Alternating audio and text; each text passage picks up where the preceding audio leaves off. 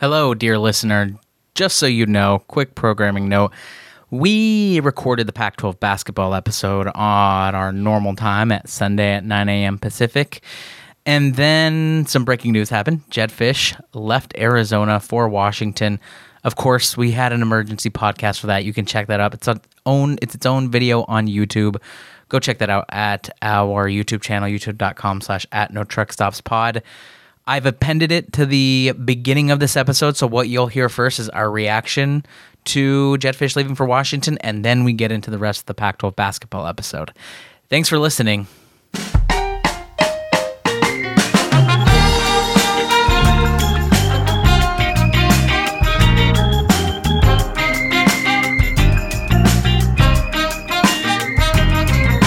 Welcome once again to No Truck Stops, a Pac-12 podcast. Here we are for the third time in 72 hours. The second time for an emergency podcast.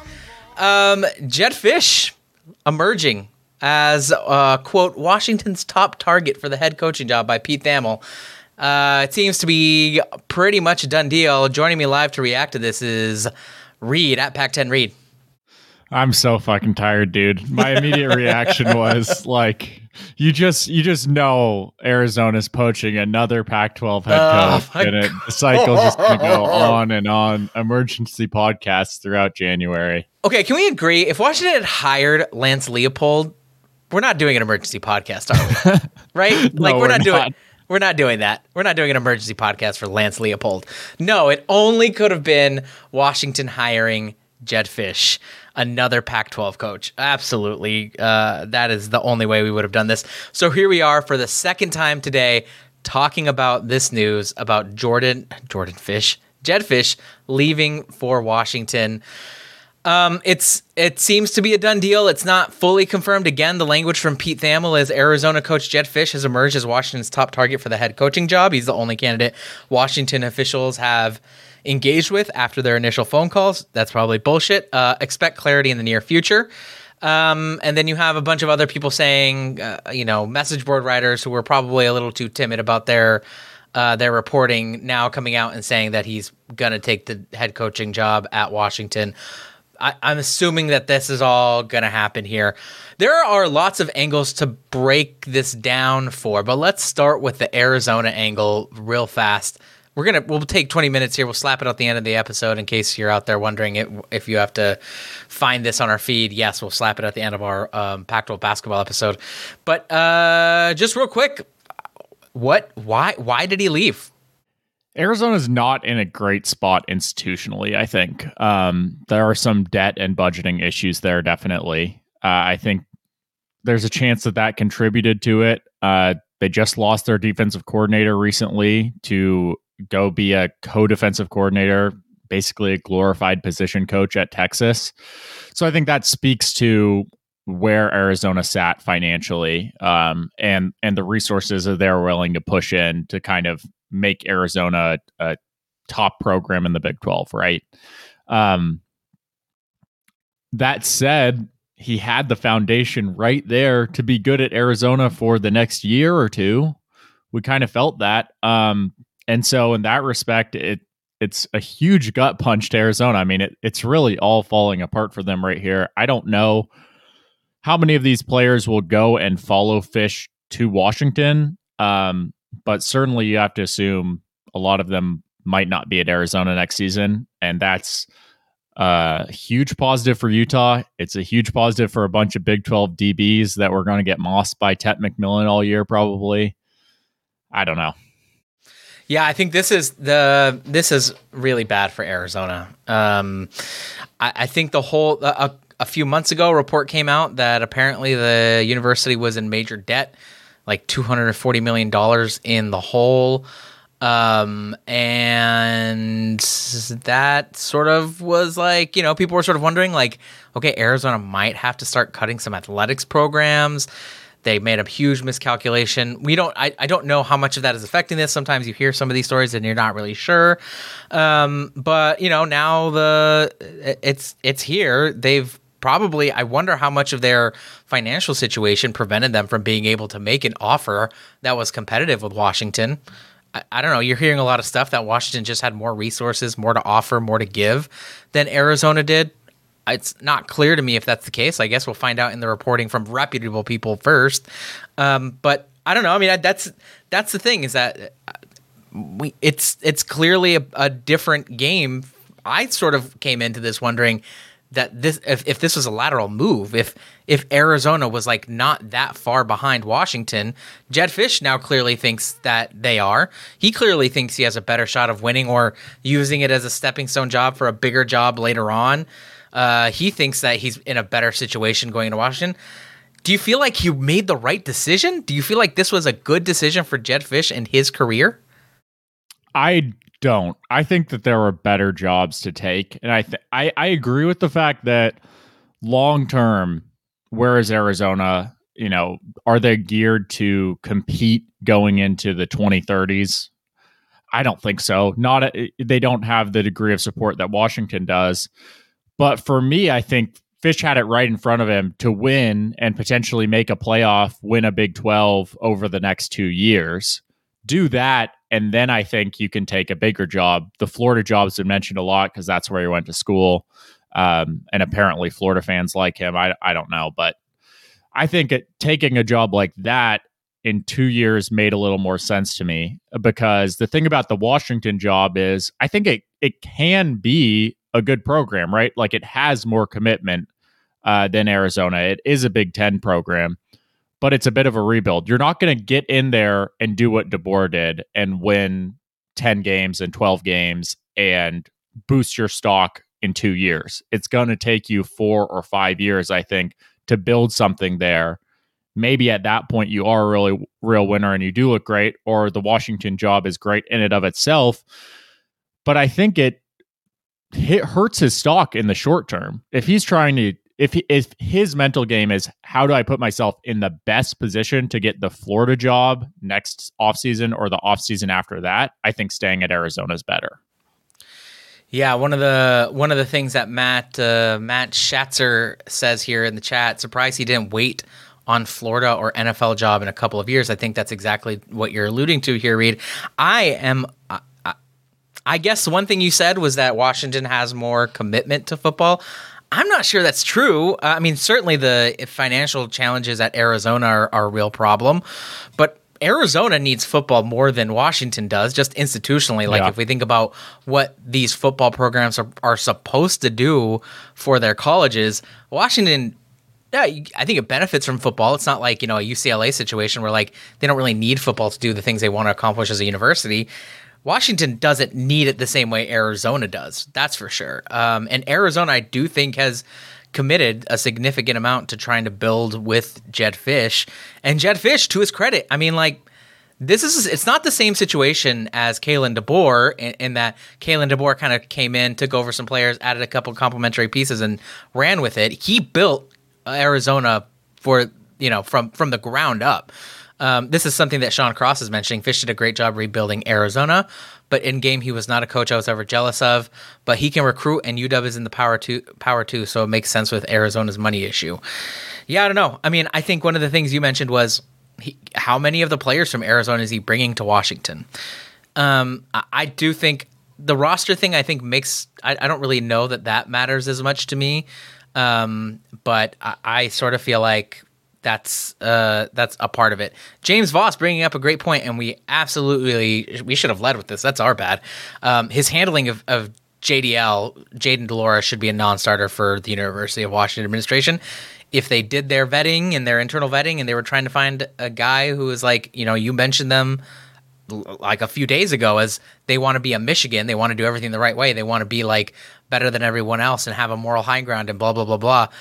Going with Jedd Fisch is not a great one, right? I think the Jayden de Laura issue, and I'd love to hear your thoughts on it. For me, the Jayden de Laura issue is both an indictment on his moral character, number one, but number two, it's an indictment on him as a football coach, which is rare that in these situations because he put his neck out for a bad quarterback, a guy who wouldn't start at most Pac-12 programs this year. Yeah, it came at the expense of the team. I mean, just turn on the Mississippi State film and see him turn the ball over, 5 times in the first half, a game they absolutely win if not for him. And And yeah, I mean, it was odd, the preferential treatment that he gave JDL as a player, and on top of that, to throw in all the reasons that JDL has no reason to be on a Division I football roster or any football roster. Yeah, I mean, it's a huge black mark on Fisch as a person. I think sadly it's, a wide-ranging issue across college athletics, across our culture. And I think, Washington absolutely deserves to be criticized for it. I'm sadly sure that the list of programs who would say Jedd Fisch is a non-starter as our head coach is very, very small. It's not that Washington is some outlier here in that fact, sadly. It's true, right? It's not like Washington hired, like, I guess I'm trying to think of a worse coach, like who's Hugh Freeze. It's not a Hugh Freeze situation, right? Exactly. This is where Auburn is one of the few programs that is shameless enough to hire him. Right. Right. Jedd Fisch will have and has had a long list of suitors after this season, and certainly the Jayden de Laura thing has not really factored in. But coming back to the players that he's coming in with, maybe potentially, I mean, I think this hire, if they make, here's the thing, I'm not convinced that it's final yet. There's no Pete Thamel, Brett McMurphy, yeah, it's done deal tweet out there. But assuming that it does happen, assuming that it's all true and it's finalized and all that stuff, I do think this hire from Washington's end makes all the sense in the world if he brings Noah Fafita, if he brings in Tet McMillan, and maybe even a Jonah Coleman. Those are Noah Fafita, top 10 quarterback in the country, probably top 2 in the Big 12, if not number 1, probably there with Shadir Sanders and Cam Rising. Would have been top 3 quarterback in the Pac-12 if the Pac-12 was coming back. Tet McMillan, top 5 receiver. I mean, he's ridiculous. He's going to go first round after next year. And Jonah Coleman, I think, had a real argument for best running back in the Pac-12 last season. Will absolutely be in that discussion next season. If he brings in those players, I mean, isn't it worth it for Washington? Not worth it for the Jayden de Laura thing. Worth it for, like, getting a guy who, frankly, has bounced around himself quite a bit. Yeah. Yeah, that's what we talked about. I mean, this was such a unique situation for Washington because they had leveraged so much of their roster to, I mean, guys whose eligibility was extended by COVID, 5th and 6th year guys, and then the best players on the team who were going to go to the NFL draft. They're, trio of receivers among them. So they really needed an influx of talent. They needed recruiting juice if they were going to have any hope of competing over the next 2 to 3 years. And I think there was no candidate that could have done that more than Fisch if he brings in Fafita and Tet McMillan. But I don't know that that's going to happen because I think there's a few more steps there than people realize, right? I mean, one, whatever NIL deals they have with Arizona are void. Those don't carry over once they leave, right? So Washington needs to match that. But also, in between that is you go into the portal and you essentially make yourself a free agent again. And all these, schools across the country are going to open up their pocketbooks and be pretty interested in that duo. I don't know, based on the facilities that Washington and resources that Washington's shown in the transfer market, doesn't seem like it's a slam dunk that they would be the highest bidder for those guys or have the best case. But maybe the relationship with Fisch is just that strong that he can do that. Yeah. James Voss, again, bringing up another great point. Shouldn't they have finally gone out and gotten a recruiting monster? When will they wake up? Number one, I do think Jedd Fisch is a good recruiter. Like, I do think he would recruit well at Washington if there was any sort of commitment to Washington staying there for longer than 3 years or 2 years or whatever. I think we're all sort of looking at this and thinking, how long is Jedd Fisch going to stick around? How long is he going to be at this program rebuilding Washington? I don't think any of us expect that he's going to be there longer than 4 years, if that, right? I mean, that's the thing, and that's the thing James Voss is mentioning. It's like, I think he's a recruiting power, but I don't know that he's there long term in order to like to build Washington into a recruiting power themselves. Yeah, I think he's a good recruiter. He's been up and down. He's had, I think, some big wins. The Tat McMillan recruitment was huge. When he landed Elijah Rushing initially, who eventually decommitted, that was wild to see him land a 5-star recruit like that. But overall, I mean, the class that he just signed at Arizona is 57th. It's true. That's not a horrible class for Arizona, but it's not like he's this A-plus top 10 recruiter in the country necessarily either. I think he's had some notable wins that have kind of raised his profile. I think he's done undeniably a good job reshaping the Arizona roster that was in a very bad place 3 years ago. So he deserves credit for that. I don't know. That is what Washington needs, frankly. I think they need someone who can just kind of trim up the health of this roster a little more and at least recruit some bodies that belong there. And I think Fisch has proven to be savvy and opportunistic when it's mattered. I think he's done a great job emphasizing in-state recruitments. I think he at least is making an effort and having a real strategic plan in recruiting that makes sense relative to most of his peers on the West Coast. Yeah. So I think that is the thing that you're sort of wondering about. But again, I don't know that Jedd Fisch is going to be there long-term enough for that to matter so much. I guess, it could be a bit of a situation where he is a great recruiter and brings a bunch of talent there. And then when he leaves, they're in a good place. They have a lot of talent left over for him that the next guy can build on at Washington. But it's such a strange landscape because, that used to be what we said about all these hires. You fill up the cupboards with a good recruiter and then someone comes in and they can win with those players. But it's a new era in the transfer portal, right? Yep. Like if he gets a bunch of recruiting wins but leaves in 2 years, a lot of those players might leave with him to a new job or just, in the transfer portal to better places. So it's tough. I don't know what the direction is. And I think that this hire is also complicated by the fact that it's happening really late in the cycle. It's happening after the first transfer window. So there's a limited pool of players to draw from right now. It's a little different from what we saw Dion do last year, stockpiling so many transfers in that early window and kind of continuing to supplement that. I don't know that Fisch can amass enough bodies to kind of backfill this roster with the remaining transfer cycles available. We'll see. A big part of that depends how big of a chunk he can take out of Arizona's roster. And I think the funny twist of irony here is like, this is college football. Washington fans were so mad at DeBoer, and not to call them uniquely hypocritical, because we all are in this aspect, I think, or at least the vast majority. Not me. I don't care. I truly don't. I mean, I do care, but I'm never going to be like, yeah, wow, he promised all these things. I'm going to be like, it's on UCLA for doing it, right? I mean, Arizona just had their huge season too, right? Yeah. They won an Alamo Bowl. It was a giant building point for them. Yeah. I'm sure a lot of Arizona fans feel betrayed and think and are saying a lot of the same things about Jedd Fisch's loyalty that Washington fans were just saying about DeBoer's.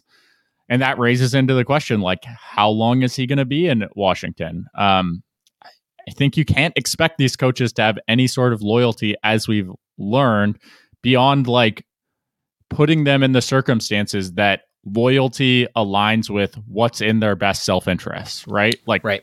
Dan Lanning isn't a loyal coach, I don't think, so much as Oregon has put him in a really good situation. And because Oregon is the best opportunity for right now, he's loyal to there. This really sucks for Arizona, though. Like, just to turn to the Arizona side of this, this is worse than Kalen DeBoer leaving for Washington in terms of like if you're measuring how much of a gut punch it is. Okay, Kalen DeBoer leaves for Washington, leaves at Washington for Alabama. And, it's a blow because he just took you to a national championship game and, he was talking about trying to build for something and it looked like you could win a championship at Washington, but like there was still the issue of recruiting and the recruiting classes that Washington fans convinced themselves didn't really matter that much, that like, they'll be fine anyway. But everyone else knew that the recruiting was just like, we'll see. It's kind of a problem right now. He's losing a ton of players. He's got to rebuild anyway, and he didn't stick around for a rebuild. Arizona came in, ended the season 10-3 with a massive win in the Alamo Bowl. They are bringing back their quarterback, their star quarterback, their elite wide receiver, their star running back. They're bringing back a good amount of the defense. Like next year was setting up. People were talking about Arizona as a college football playoff contender. Now, I don't know that they were going to win a national championship unless the context of the playoff and the college football looked a lot like what it did last year or this year, but they were going to win. They were a Big Ten favorite right there with Utah. It was Arizona and Utah 1-2.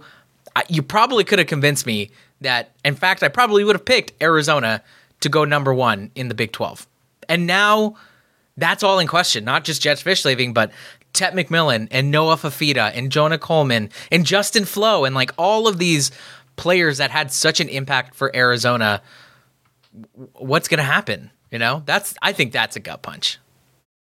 I mean, the difference, if you want to put it in UW's perspective, it's as if Fisch leaving now is as if DeBoer left last offseason. Yeah, great point. Exactly the same. Which is point, the bigger gut punch, to get to your peak and have him leave right after, or to not even get to experience the peak, to have it be the year before you're supposed to cash in and really compete, and you don't even get to see it. It falls apart before it even happens. Yeah. Both are brutal, honestly. But I mean, at the time being, Washington has a head coach. It's looking to rebound. Arizona doesn't have one right now. They're sitting in limbo. Yeah, they don't have as many options as Washington does. They never were, like, just in the context of the Pac-12, they never really did. Like, Arizona wasn't exactly hiring at the caliber that Washington was. But it's certainly a bigger gap now, I think, in terms of the candidate coaching pool. So I don't know where they go from here. I mean, Arizona, I think, actually could end up making a better hire in the end, right? Like, they could go after we talked about Washington going after a promising assistant, maybe not they demanded a guy with a head coaching experience, but Arizona could probably be like, yeah, we're actually going to go get a young guy, a young Power 5 assistant who's like kind of promising. Like, they could get one of those guys. Who knows? I don't know. I mean, I feel like that is absolutely within the cards, and they might end up lucking into a better head coach long term, because Jedd Fisch ain't staying there. You know what would be hilarious is Arizona hiring Ryan Grubb. It makes a lot of sense. Yeah. Could he, we have questions about him as a long-term guy, in terms of like, we've never seen him build a program as the head man. He hasn't been on a ton of great recruiting staffs, as we know. But could he do what he just did at Washington in terms of play calling and maximizing for 1 year at Arizona? And if you bring him in and say, we just got the guy who play called for a national title offense, it makes some sense for Arizona maybe. And maybe that convinces Tetero, McMillan, and Noah Fafita to stick around and say, well, look at the season that this guy just led. Who knows? That's probably in all likelihood not what's going to happen. But kind of funny that I think in many ways, I think the Grubb hire internally wouldn't have made sense for Washington. I think it could actually make good sense for Arizona, though. Yeah, it might. And, the good thing, here's the thing about Arizona. They're in dire financial straits. And by the way, at Jacob_Saliga, who appears to be a high school football analyst for Rivals, so take that with a grain of salt, can confirm Jedd Fisch has called a meeting for 4:30 to announce to the team that he's leaving Arizona to take the job at Washington. Seems like more and more noise is coming out that this is confirmed. I mean, I sort of feel like the dire financial straits that Arizona is in isn't actually as like big of a blow for Arizona as like we might think, just because the Big 12 has a bunch of programs that are like not very well resourced, right? It's not like they're competing with big money. So I actually think the blow might not be so bad, and you get Ryan Grubb, and maybe you hire on the cheap for a couple of years. And here's the thing with like hiring and firing coaches in terms of like trying to find the guy. I don't think like in my perfect world, like if I were like as someone who follows UCLA and typically wants them to do well, my ideal is that they hire young guys, take a shot on them, roll the dice, fire them every 3 years. And, like, cool, we get a new coaching search every 3 years. This young guy that was unproven didn't work out. Let's do it again. It was cheap. It wasn't that expensive. Arizona could absolutely do that. And they should do that. I think I don't think that they're at risk of falling behind. I still feel like, just in terms of, I don't know, people think that like just being in the Big Ten or being around these big names is like so invaluable and worth so much money and worth so much hassle.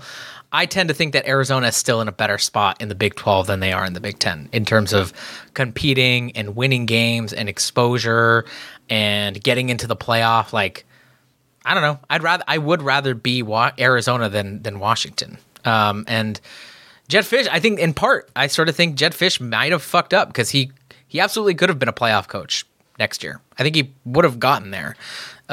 He's consistent enough. Arizona's consistent enough. They were consistent enough this season for that to be the case. But now he's got to go to Washington, and now he goes from having a top 2 roster in his league, maybe number 1, the best roster in his league, to what, 8th, 9th, 10th, depending on how many of these guys leave. Like, big downgrade. I think it was a big mistake. The question is, I don't know how much Fisch is making right now at Arizona. I think it's like... Isn't it like 4.7? Really? Less than that? I don't know. I'm going to look it up. I think I'll look it up while you talk. 3 million range maybe. But, I mean, that's what it feels like more than anything. For the reason he's going is he's probably going to make, 5 to 6 million at Washington, maybe more than that. I mean, I know they just offered DeBoer 9.4, I think was what people landed at. I don't think Fisch will get that, certainly, but he's going to have a pretty raise here. And as I know, Washington's probably going to give him a longer rope than Florida would. I mean, it's less of a cutthroat job than that, right? And I think people probably are expecting a rebuild and would appreciate some loyalty and have some patience given what they just went through with DeBoer. So he's probably going to make some money off of this. And maybe that's what it's about for him. Yeah. So in the chat, reported the deal is $8 million from Seattle Times. Yeah, we'll see if that's true. Yeah, I'm curious. 3.5 million. I confirmed that online, and someone mentioned that in the chat. So 3.5 million a year. He goes from that to, if it's $8 million a year, that is. Do you think Jedd Fisch is worth $8 million? I'm going to look up while you talk. I'm going to look up the list of coaching contracts just to confirm this and see where that would place him. But do you feel like he's worth $8 million a year? You feel like that makes sense? I feel like he was the best hire on the board for Washington potentially, and that might make him worth $8 million, right? I don't know. I mean, these numbers are silly, right? What are these guys worth? How much of how much of the pie should they be getting compared to?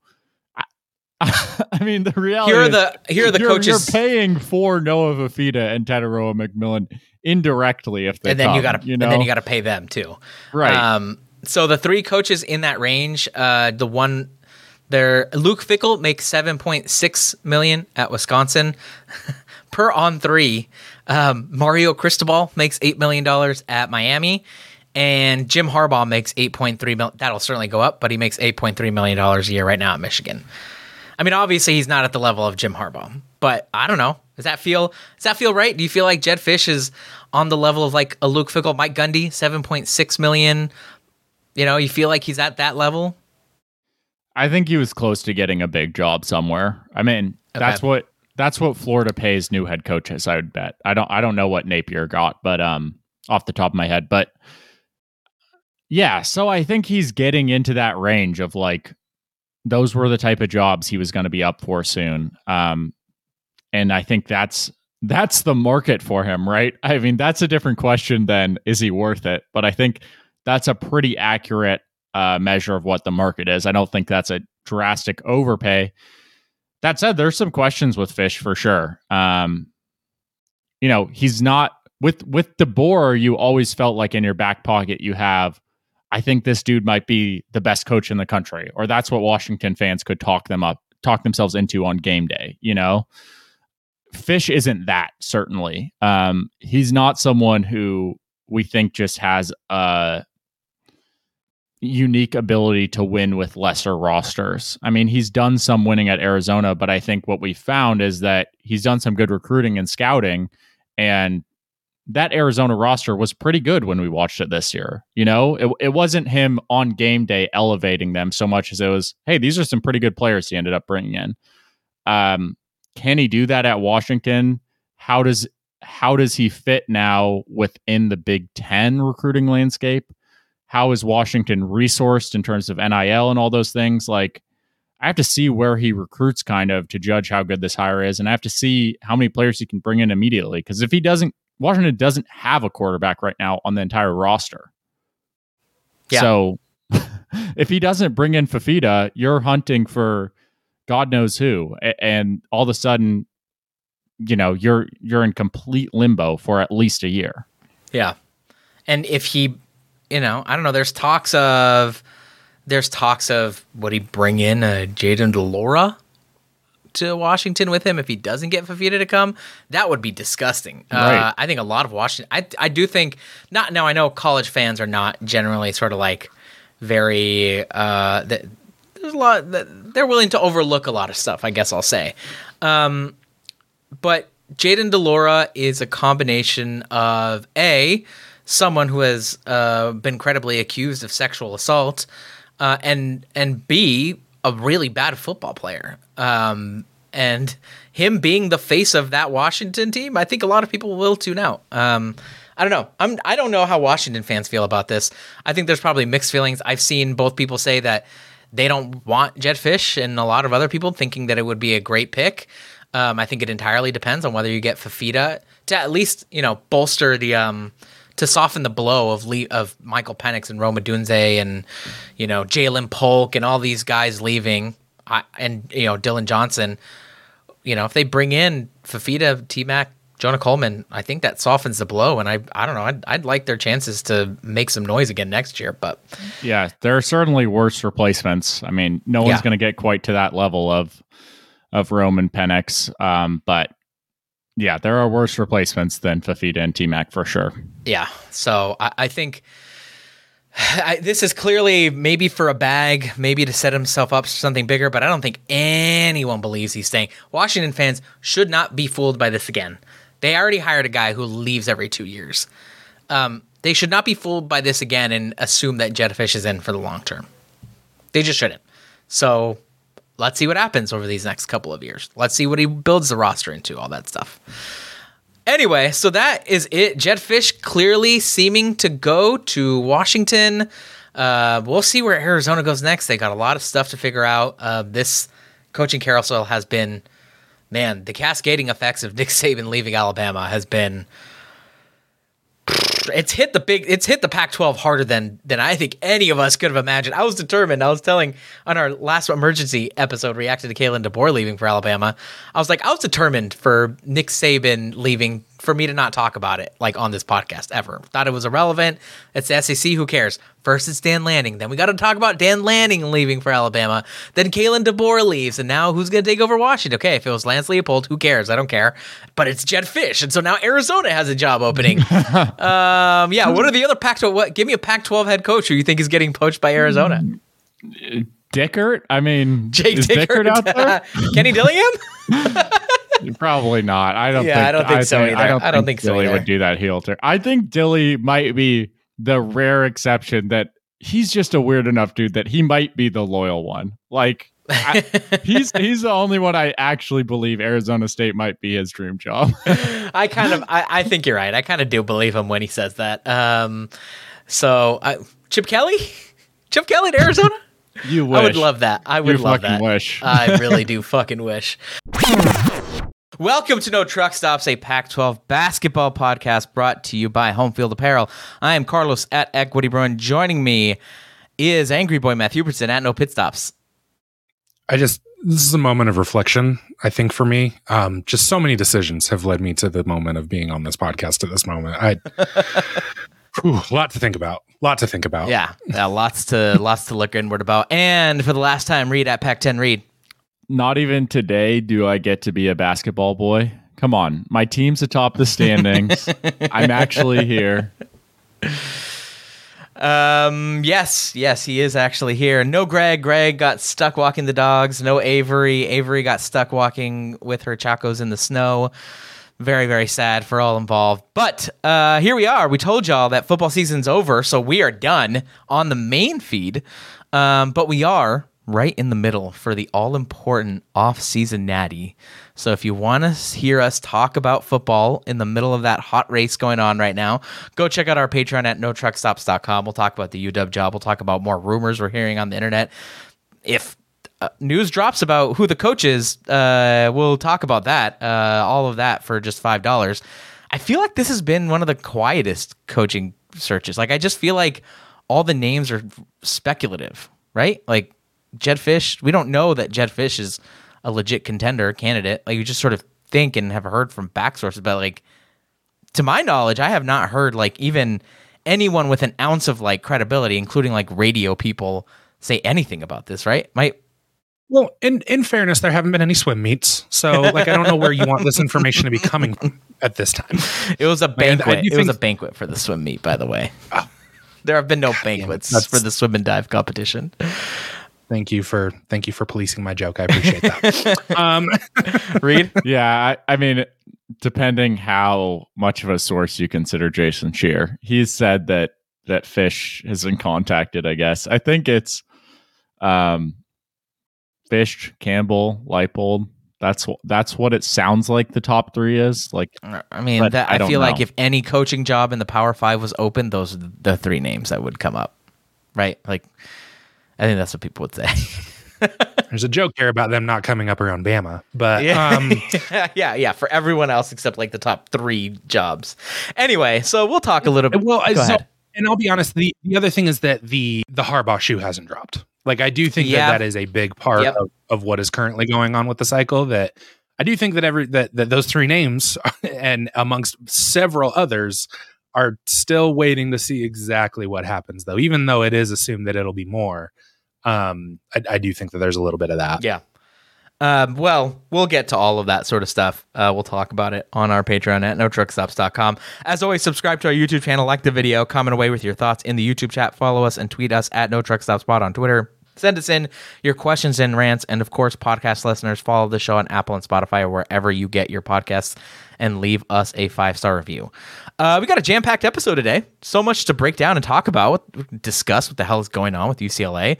We'll talk about Oregon and Colorado and Tad Poyle. We'll talk about another massive weekend in women's hoops and much, much more. But let's start with another upset win over Arizona. This time, it's Washington State as the Cougs get the win over the Cats, 73-70 in freezing-ass Pullman.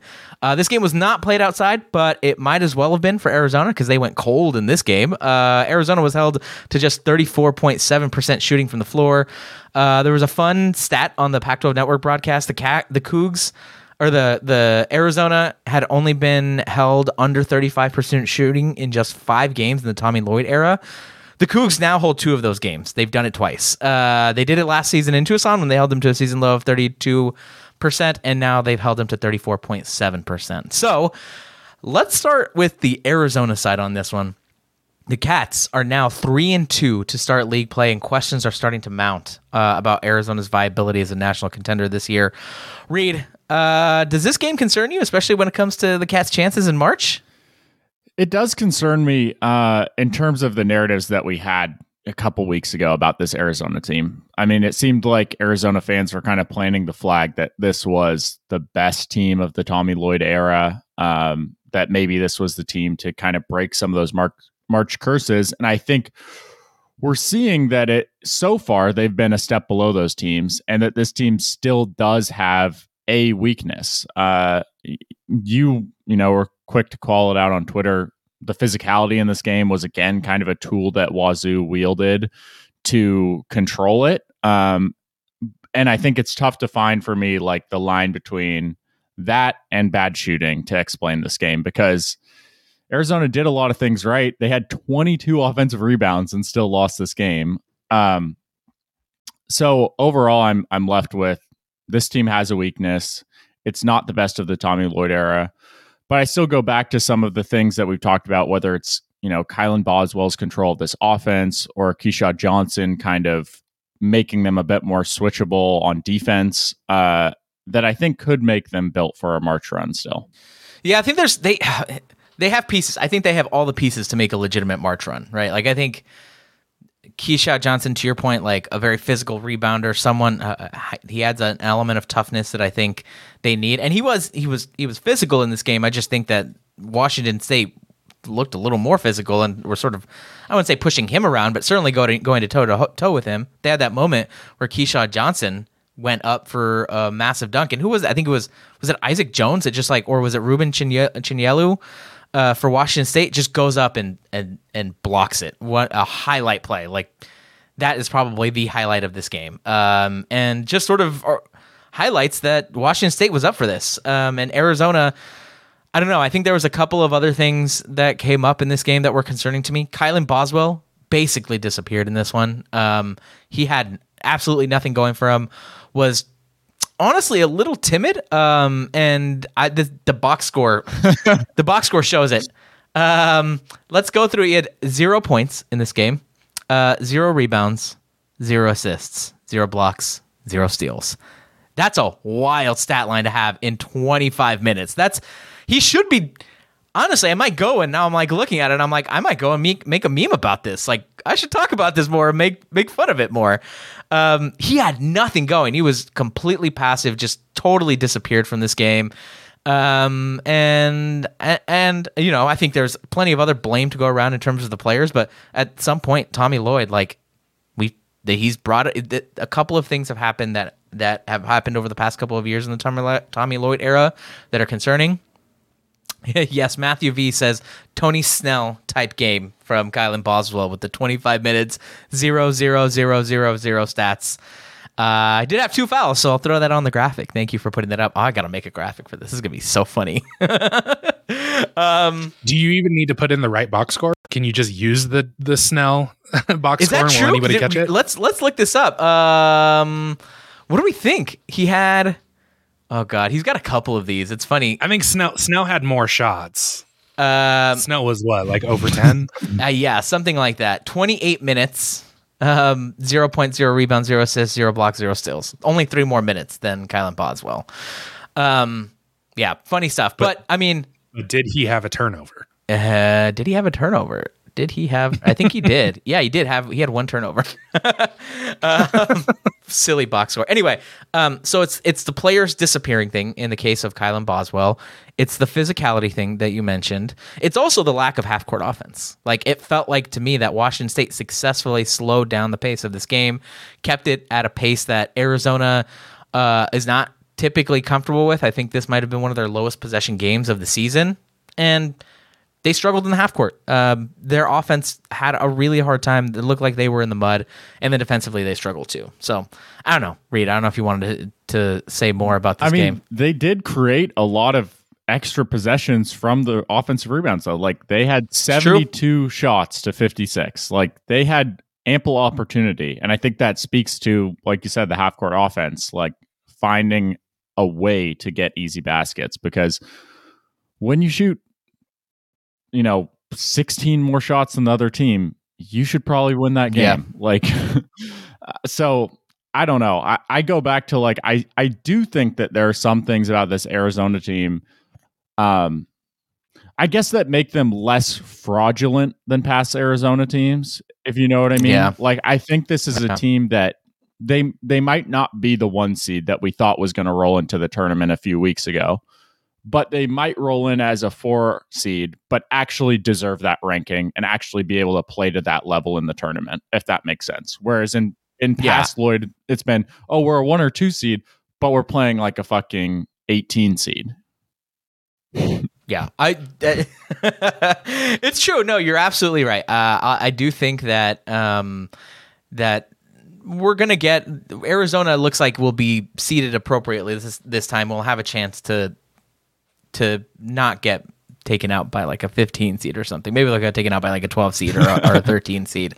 I don't think they're falling outside the top 4 at this point. They're actually still number 2 in KenPom, which is surprising given the number of times that they've lost. Usually it's like all about your efficiency and net rating and all this other stuff. You sort of would think it would have punished them at some point, and it hasn't really quite done that.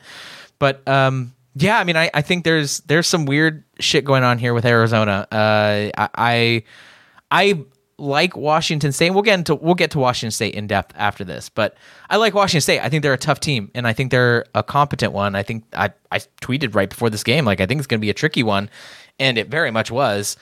It just felt like, they did not have enough going on for them in the half court. I will say, Caleb Love, this is what you have Caleb Love for. Go ahead. That's my question, is because especially come tournament time, if you have an elite guard, you've got a shot. It really does not matter what your path is. Can Caleb Love be that guy where he just carries them through a run? Yeah, I mean, and it's weird because like he had a bad shooting night. He was 10 for 25, 40% from the floor. It's not good when you have to take 25 shots to get 28 points. But it also felt like he was the only one who was willing to let it fly and jack it up and get some shots. And he was able to get some going, and he kind of kept them in this game almost by himself, frankly. And I think that's they have different kinds of things where it's like they have players that are different than what they've had in the past. Caleb Love, like having a guard like that who can just go on a heater or just take 25 shots and say, fuck it, I'm going to take this shot. No one else is willing to take a shot right now. I'll take it. You need that for a turn. It's great to have in a tournament situation.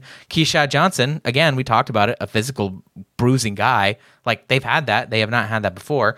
It's just that the other pieces are kind of, it's Kylan Boswell, very up and down. Sometimes he looks like the best player in the Pac-12. Sometimes he puts up a 0-0-0.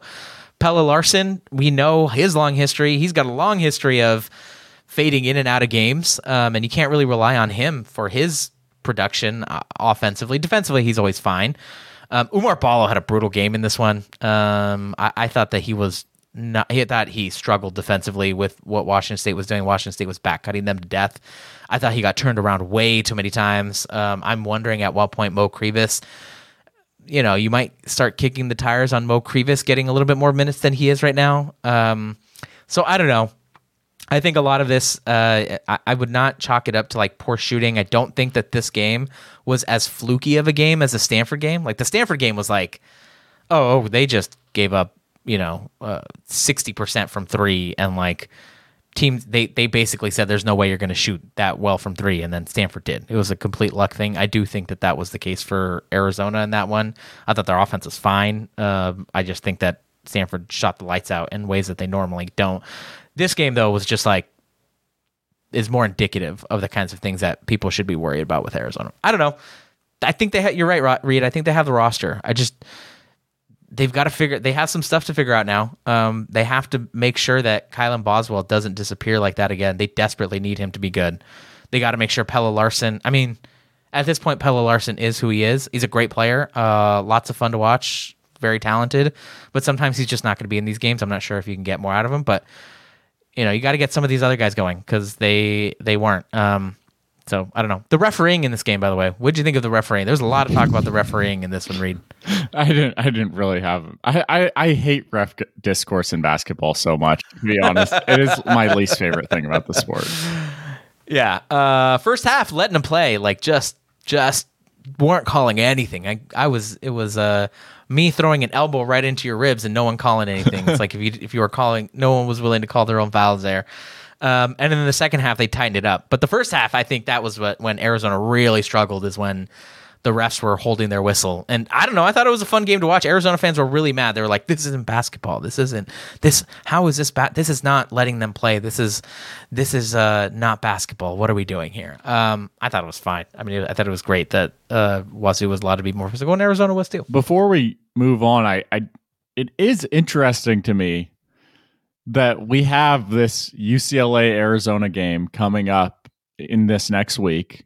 And I feel like when you talk about a team, out physicaling someone, like we'll talk about the shit show that's going on at UCLA right now, but that's kind of happening. Been a bit of the identity under Mick. Like I wonder this won't be the UCLA Arizona game that we anticipate in the preseason, but I wonder if it sneakily could become a weird one. And what you think of that, Carlos?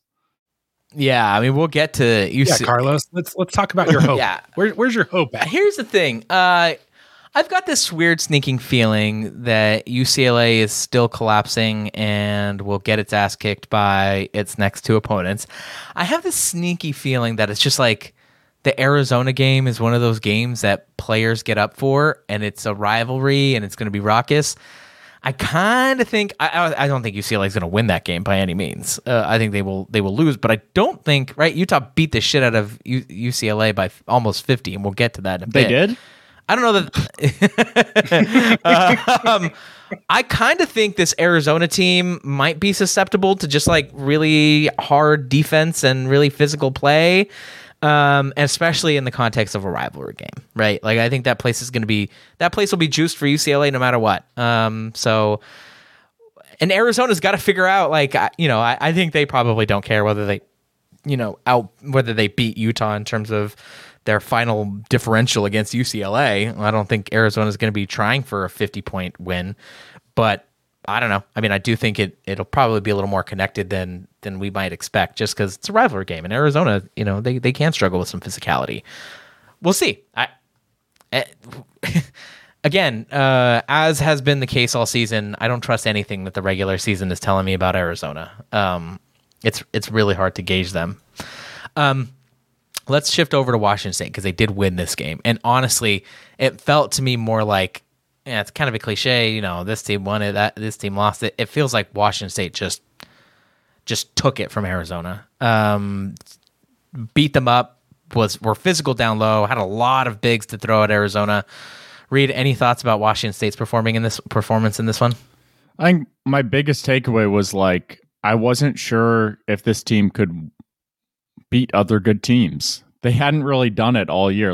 They lost big when they played Utah. They lost to Colorado. They lost to Oregon. And this was kind of a breakout performance of them to say, no, we can actually throw our hat in the ring and compete with some of the teams, compete with the best team in this conference right now. So I thought that was, a signature performance from them. And I think it makes me a lot more intrigued about what Wazoo can do over the course of the season playing against the other top teams in this league.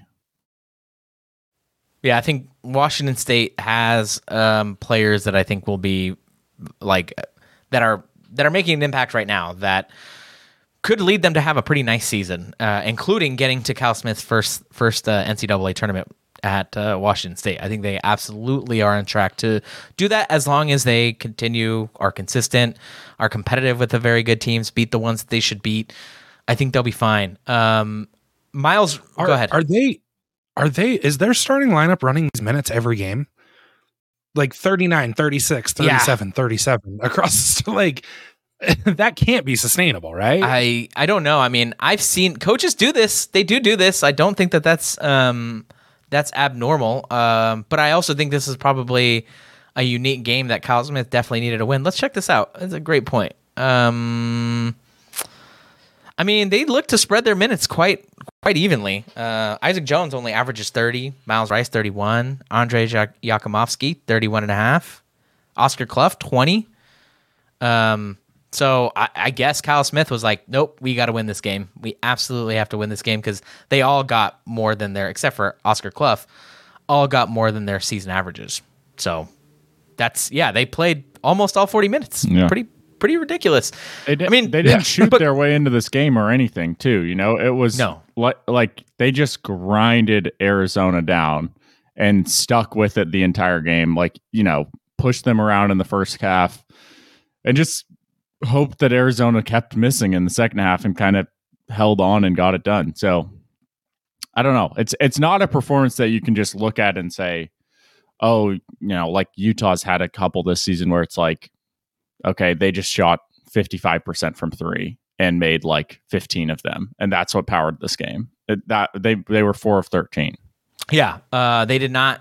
It was not a part of their game plan at all, and they were not relying on it. And I don't think they were hitting tough mid-rangers, that they were just kind of hot this game. they got easy looks. They got really easy looks. I think it's somewhat of an indictment on Arizona, but I also think it's probably indicative of Washington State, right? They kind of dramatically changed their philosophy from last year. The interesting thing about Kyle Smith is I have quips with him as a coach, but like I do think he will adapt to the team that he has at his disposal. He doesn't have a ton of shooters, and so everything is oriented towards trying to get stuff in the paint and trying to work the interior. And they got 34 points in the paint in this game. 34 out of how many did they score? 75? 73. 73. Yeah. So almost half their points came in the paint. Outscored Arizona by 2. Arizona had 32 points. That's kind of, they were getting great looks on the interior. They were back cutting Arizona to death. Felt like I don't know how many wide open dunks they got by someone cutting, sort of kind of on a high-low action from Washington State. And Washington State had the opportunities. And a large part of that, I think, is Isaac Jones had an awesome game in this one. He just knew where he had to be at all times. He wasn't trying to do too much, was well positioned, and the guard play, right, was great. It got him the ball when they absolutely needed him to make a play, and it worked. I don't know. Miles Rice, too, like, he looks like a top 10 player in the Pac-12 right now. He's been awesome this season, and he's a cool story. I'm not sure. I mean, if you if you watch a Washington State game, they will absolutely talk about how Miles Rice had cancer last year, and that's why he missed all of the season as a true freshman. Had cancer, recovered from it. He was declared cancer-free, I think, sometime in April or March, and now he's back, and he looks like a legit player. He's scoring 14.5 points, 45% shooting, 33% from 3, 2.5 rebounds, 3.5 assists, 2 steals almost. He's had a great year this year. I think he looks like a real player. I'm really curious to see where he goes. So anyway, I don't know. This Washington State team is good. I'm kind of looking at their schedule. I don't know, Reid, what do you think? You feel like they have a real shot at making the tournament? They definitely have a shot. I'm very skeptical of whether this league is going to break out and have like 5 tournament teams or 6 tournament teams, or whether we're just going to settle into like 3. Yeah, it's kind of in the middle right now. You got a lot of teams in the top 70. Exactly. And I think if these teams, I mean, if we keep doing what we've been doing over this first 2 weeks of the conference season, we're going to have 2 tournament teams. Like, it will be Arizona and Oregon and no one else, because right now it feels like a cycle of the middle teams beating up on each other. And I don't, Arizona State has 1 loss right now. I don't really trust them to hold on to that. Very streaky, but at the same time, I think they're probably good for 1 or 2 more upsets of a Wazoo or, another fringe team, a Colorado, whatever it is. They definitely have a shot. Wazoo has a shot, but I don't know that any of these teams are getting out of this. I mean, this is Pac-12 cannibalism, it feels like. Yeah. Arizona, just for people who don't know, Arizona is number 2 in KenPom, the next highest rated team. Utah, number 22 in KenPom. It's going to be the highest in a long time. Can't use that number. I thought it was, is it 22? Yeah, it is 22. I forgot. So Arizona's 2, Utah is 22, Colorado is 37, Washington is 52, Oregon is 54, Washington State is at 62, and just outside is USC at 73. I think we can safely cut it off at USC. I don't think USC is making the tournament. Everyone else after that, I think, is might be screwed. Here's the thing, though. To your point, Reid, the league is actually much better than it was last year, but it's also like it doesn't have a UCLA and an Arizona, 2 elite teams. In Arizona, I don't know, maybe they're not an elite team. But the worst team in the Pac-12 per KenPom. I don't think this is actually true. Like, in terms of who I think is actually the worst team. But the worst team in KenPom is Cal. And Cal is anywhere from scrappy and feisty to outright dangerous. They had Oregon on the rope. We'll get to that. They had Oregon on the ropes last night. Cal looks like a problem. Like they have the offense to be able to like win any game. Yeah, absolutely. I think Oregon State's actually below them though. They're at 155. Oh yeah, you're right. Yeah, Oregon State is okay. Oregon State, and it does feel like, well, see, Oregon State's been competitive this year. I don't know. Like, I would not say this has been a bad season for Oregon State. They took Washington State to the wire for the most part. They were competitive with Washington. They've lost 3 in a row for sure, but they lost an overtime game to Stanford. Oregon State is not even like right. But right? I don't think that they're that's kind of the issue, though, right? Like they beat USC. You know, it would be better for the Pac-12 overall if Oregon State had no shot to win those games. But sadly, they're probably going to get a couple more, and that's just going to derail the case of one of these teams even more. Yeah, you're right, Reid. I think we're getting either 2 or we're getting like 6. I do think that there's a lot of teams in contention right now. Man, this is going to be a weird season. So hopefully, I think Washington State. They're one of those teams where like they beat Arizona. I could absolutely see them losing to Cal next week in Berkeley. I mean, you know, Cal's good enough. I absolutely can see that. So, yeah, I'd say right now, if I was just like looking at these teams right now, I would say yes. This is the best. This is the best team. This is a tournament team, not the best team. This is a tournament team, I would say. Like I think they get there, but yeah, they gotta beat Cal next week on the road. They gotta get one more quad 1 win. Where are they gonna get it from? Maybe Washington. I don't know where Washington is in the net. Probably kind of outside of what a quad 1 win is, but they've gotta be able to beat some of these teams. So we'll see. We'll see with Washington State. Let's take a quick ad break, and when we'll come back, we will talk about UCLA's collapse. We'll talk about the rest of the Pac-12. Don't you go anywhere.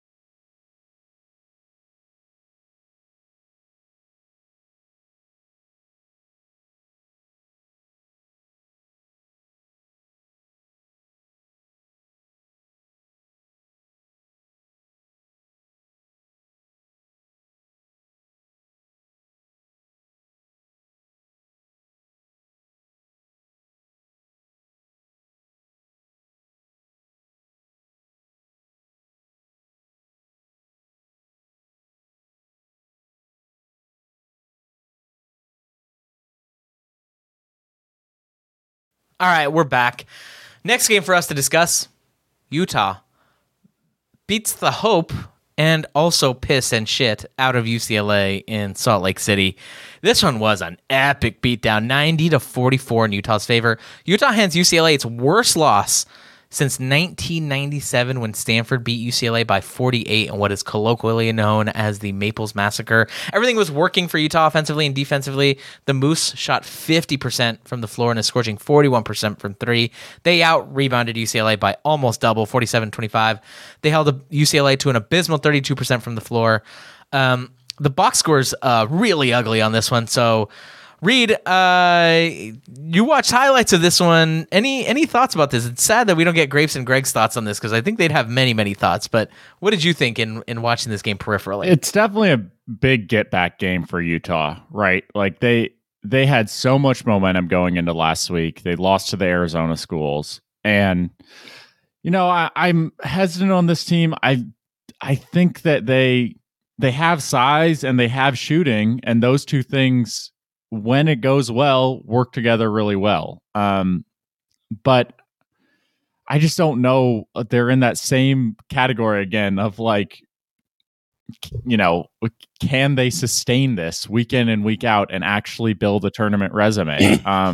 And for this game, it's hard for me to like draw that much from Utah when you see what UCLA was. Like, it was just a complete and utter collapse in every single phase of this game from UCLA. There was literally nothing that went right, it felt like. So I don't know.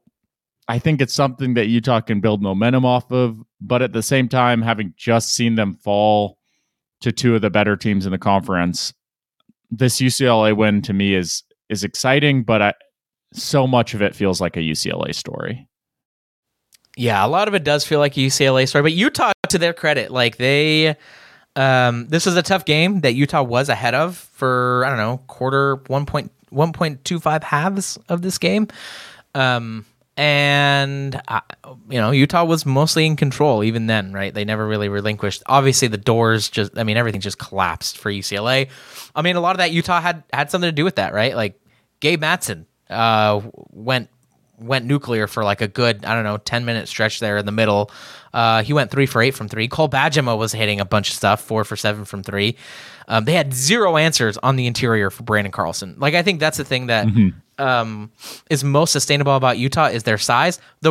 Honestly, the best player in this game, the one that made all the difference in the world and that truly made UCLA collapse, the one that actually UCLA had no answers for, was Keba Keita, their backup center. He should not be a backup center. He should be the fucking starter. He is really good. For those who are not paying attention to Utah, Keba Keita, I think, is starting to look like a real force out there. He is kind of small, undersized for a center. He's 6'8", but he's athletic as hell. He looks much smarter defensively than he was last year, and even then he was pretty good defensively last year. Offensively, he's like in the right spots. They've got him, and they put him in really good positions as a rim runner. He had a couple of post-up moves in here against the Dembona. And, I think his best work came against the Daimata, and that was a UCLA thing. But Keba Keita legit took over this game and buried UCLA in a lot of ways. They had no answers for when Keba Keita came in. I think it's absurd that he only gets 14, 15 minutes a game. I don't know what the deal is there.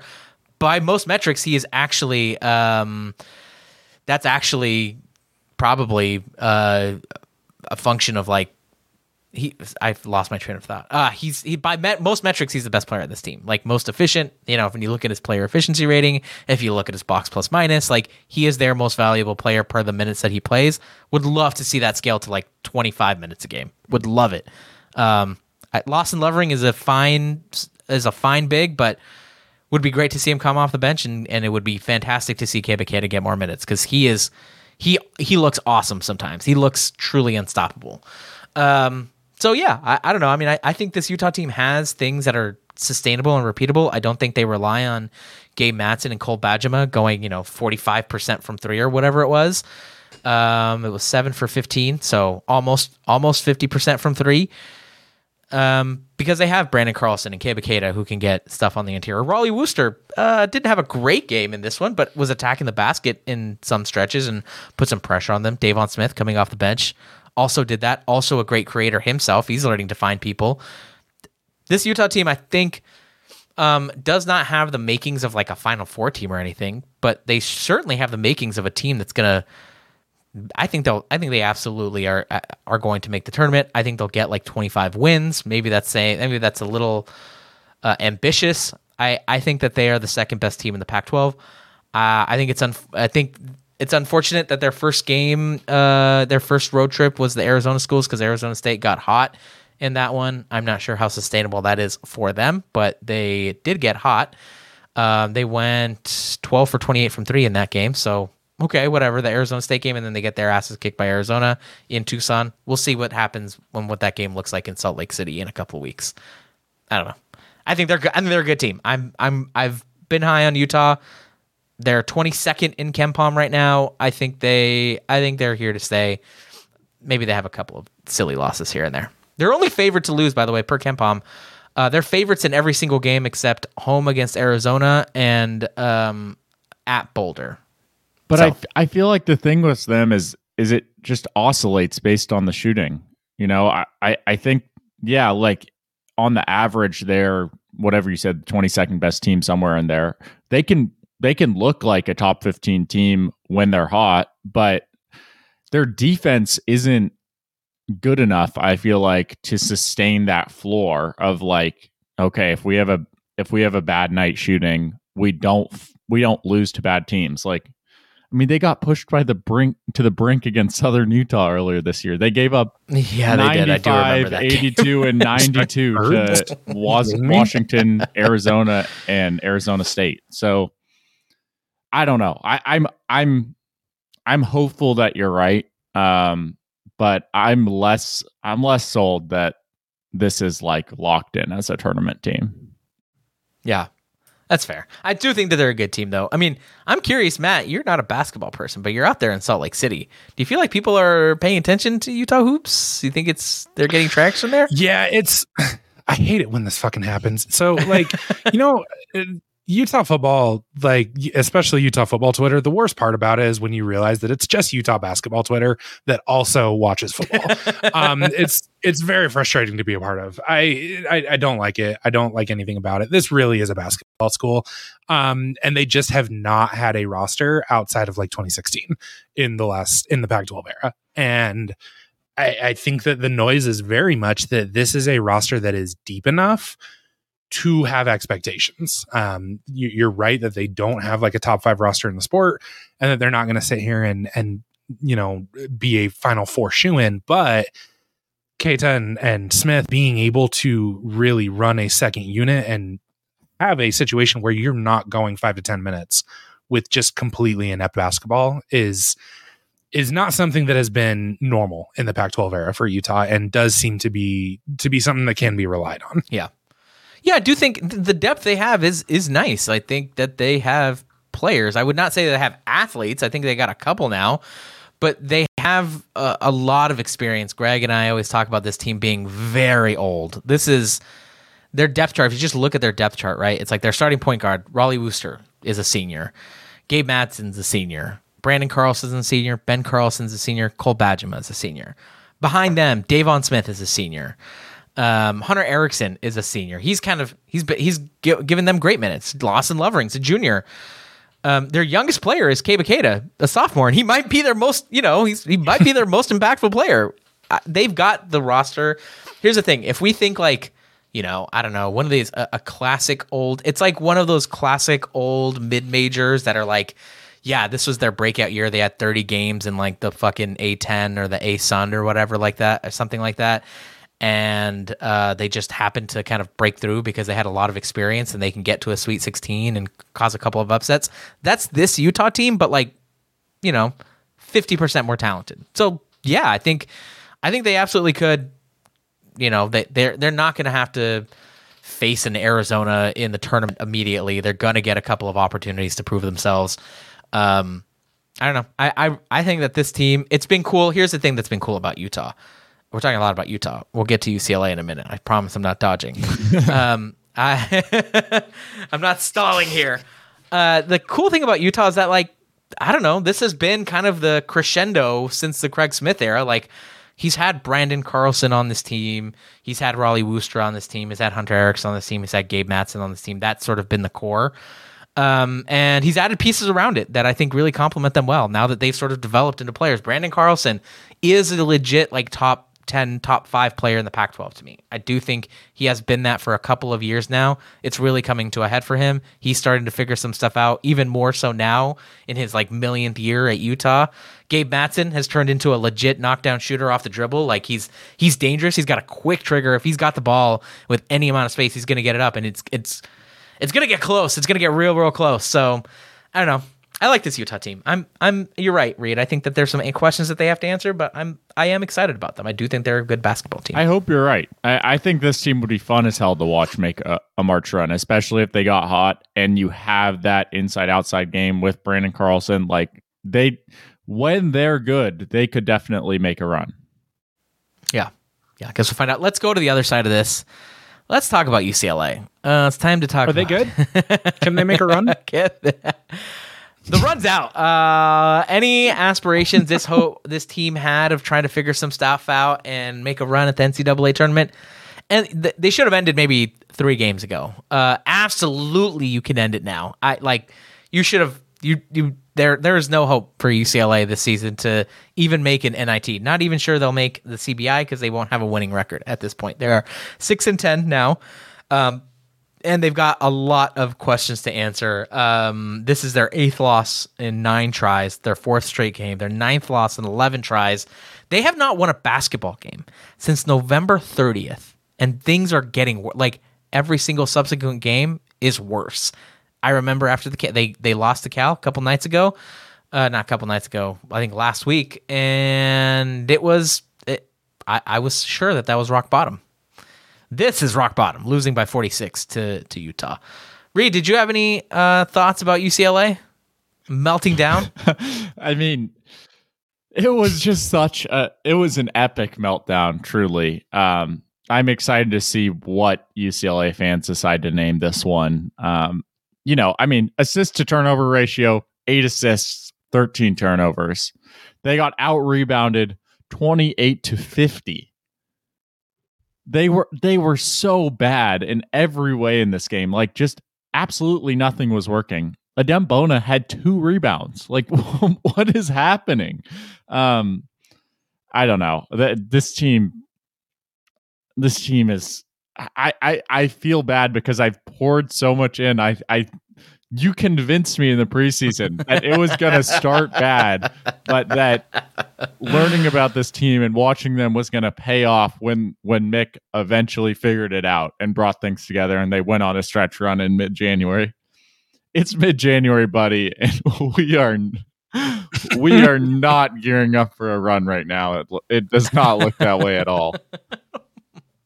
No, they're not gearing up for a run at all. At this point, the expectations for UCLA need to be reset. At this point, they got honestly the long and the short of it against Utah is that they quit. The long and the short of it against Cal is that they started to quit.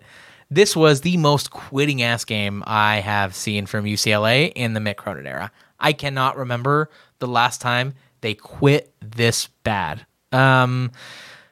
They just defensively, the first half I think was completely fine, but the second half was when things got weird, and they just had adversity, got down big, and then it was over. At about I can't remember. I think this might have been at the 15-minute mark of the second half, and the UCLA was down 15, something like that. I tweeted something like, this right here is the moment, we're going to find out if this team is going to turn it around, if they've got any stuff left, if they're going to quit. If they typically Mick Cronin teams right at the moment where they're down 15 and it looks like things are dire, they figure it out, they claw their way back in, they lean on their defense, and they're within 7, they're within 8, they're within 6, they're within 5. Even this season, right, when they've lost, they get close and then they lose. But if they had faltered, I was like, this team might have quit. And boy, did they quit. This is the worst quitting I have ever seen from a UCLA team under Mick Cronin. How can you say quitting when this game was ripe for the worst beatdown in UCLA history, and they finish on a 5-2 run? How can you say a quit team does not go on a 5-2 run to avoid a landmark loss like clutch? That? They kept it respectable. They were clutch in the ending moments of the game. That's not a team that. I can't disagree more. This does not look like a team that has quit. Clutch shooting from Brandon Williams to make sure, and Elan Fible to not lose by 50. Clutch. They desperately needed to avoid that. Such negativity in the UCLA athletic program. So much negativity. I think the thing about this team is that now what they need to be doing is not trying to, figure out how they can turn it around and all this other stuff. They need to make sure that they retain their 8 best players. They need to make sure that they don't have. Mick Cronin needs to make sure that he does not have a mass exodus at the end of this. And sometimes the way he talks, it sounds like he'd love that. he'd be a fucking moron to do that. His whole thing is that if you're here for 4 years, I will develop you and all this other shit.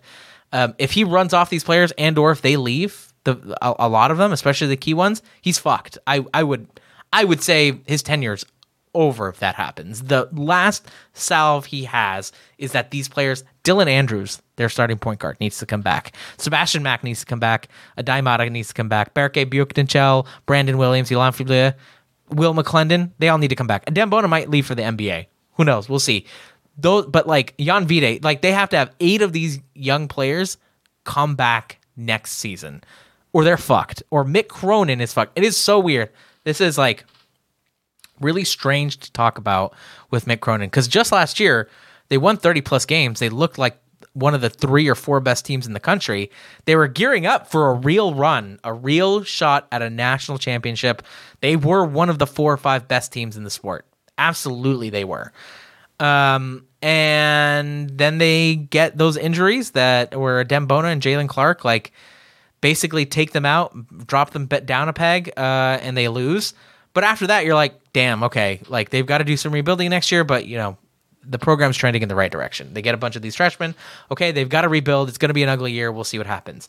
It was not within my within my range of possible outcomes that they would fucking melt down to the point where we're talking about Mick Cronin's tenure at UCLA. Do I think he'll get fired? Just to be clear, I don't think he's getting fired this year. I'm not saying he should get fired this year, but people are starting to raise questions about next year, and not just fans. There's fans who are like, yeah, fire Mick Cronin. Media people are starting to ask questions about Mick Cronin's tenure. How viable is this moving forward? Does he desperately, in order to save his job now, we're talking about him having to make sure that his players come back and or that he doesn't run them off. That's where we're at right now. Like, we've gone from, yeah, this dude's like a top 10% coach in the sport to, holy shit, how long can UCLA put up with this? In 16 games, it's absurd. It's truly absurd. I don't know if you had any thoughts about that, Reid.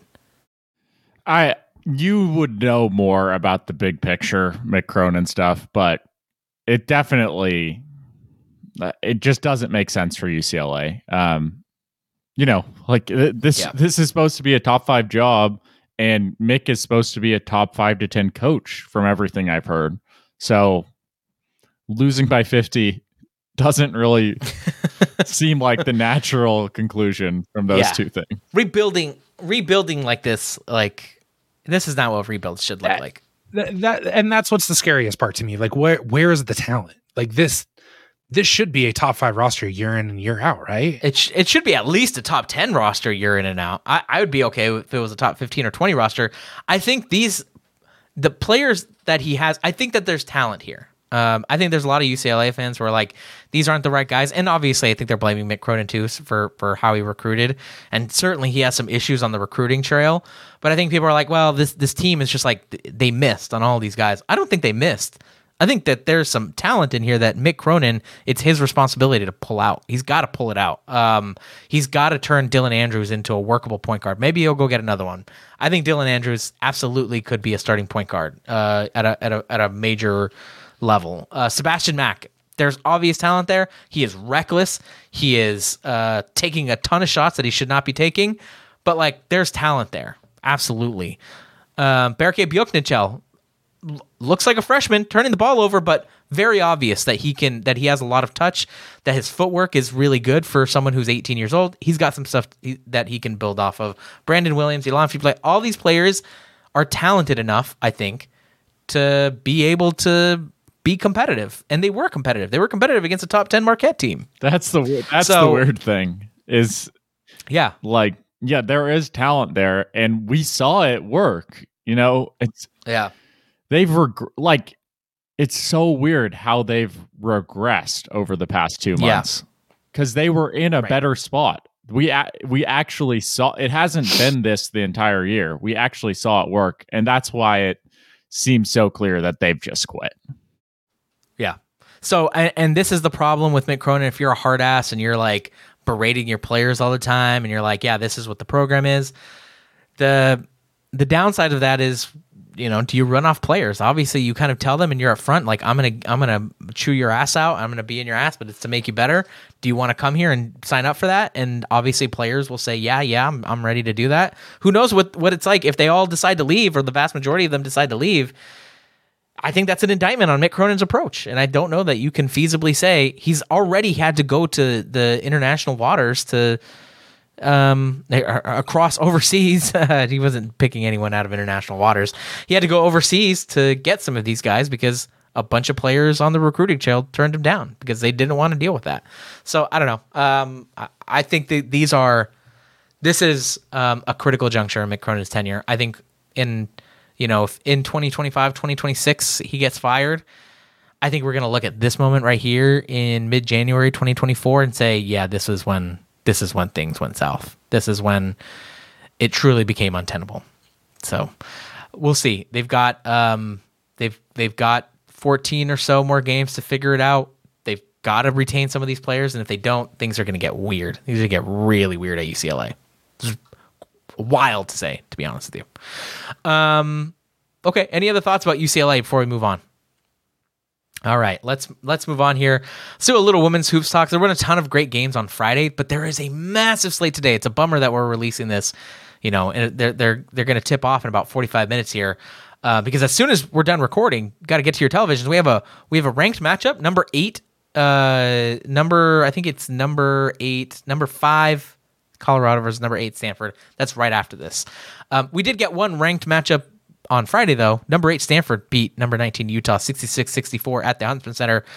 Coming into this game, supposed to be a huge matchup of 2 or 3 of the 4 best players in the Pac-12. Stanford's Cameron Brink and Utah's Alyssa Peely, but they both look brutal in this one. Peely scored just 16 points off a wildly inefficient 5 for 18, while Cameron Brink scored just 9 points in this one for off just 4 for 13 shooting. So the result was an ugly rock fight. 66-64 pretty much highlights that. The star instead was actually Kiki Iriafen, Stanford's 6'3" forward. She kicked ass in this one while Brink was struggling. Iriafen had 25 points off 11 for 23 from the floor, grabbed a whopping 16 boards, threw in 4 assists, 2 steals, a block. She was all over the place, and she propelled Stanford to a massive resume-boosting win. I know that I'm the true sicko here on women's basketball this season. It's been my goal to try to watch more of these games and to get more immersed. So, any quick thoughts, Reid? Either a thought or a question about Stanford or Utah in this game? Well, I didn't get to dive into this, and I'm excited to dive into some of the ones today. But the one thing that I picked up on was the disparity in approaches in terms of 3-point shooting was really interesting. Like, Stanford only shot 12 shots in this game. Utah shot 32, right? Like, do you think that is a weakness for Stanford? Do you think that makes them have less upside in terms of scaling up to beat the best teams in the sport? I think that's a good question. It's probably worth noting that Utah's approach is very much like new age modern basketball. Like, we don't take any mid-range jumpers. It's all going to come from 3, or it's all going to come from the interior. That's it. If you look at one of their shot charts, it is absurdly consistent, like where those dots are falling, and they're falling on either 5 feet from the basket or from 3. Stanford takes a different approach, and I think a lot of that has to do with the fact that they have Cameron Brink and that they have a couple of bigs. The other part of that is to what you're pointing out here, Reid, I think is a weakness. I wouldn't say it's their shooting necessarily. I would say it's their guard play. I think their guard play has been up and down this season. I think that's a little bit of why Cameron Brink doesn't always have the offensive performances that she probably could, given what she has at her disposal. But it's the guard play for them. I think that they've got some question marks there. Delana Lapolo, I think, has shown flashes of being a very good lead guard, a great distributor, but has also not been that, and it's certainly not a scorer by any means.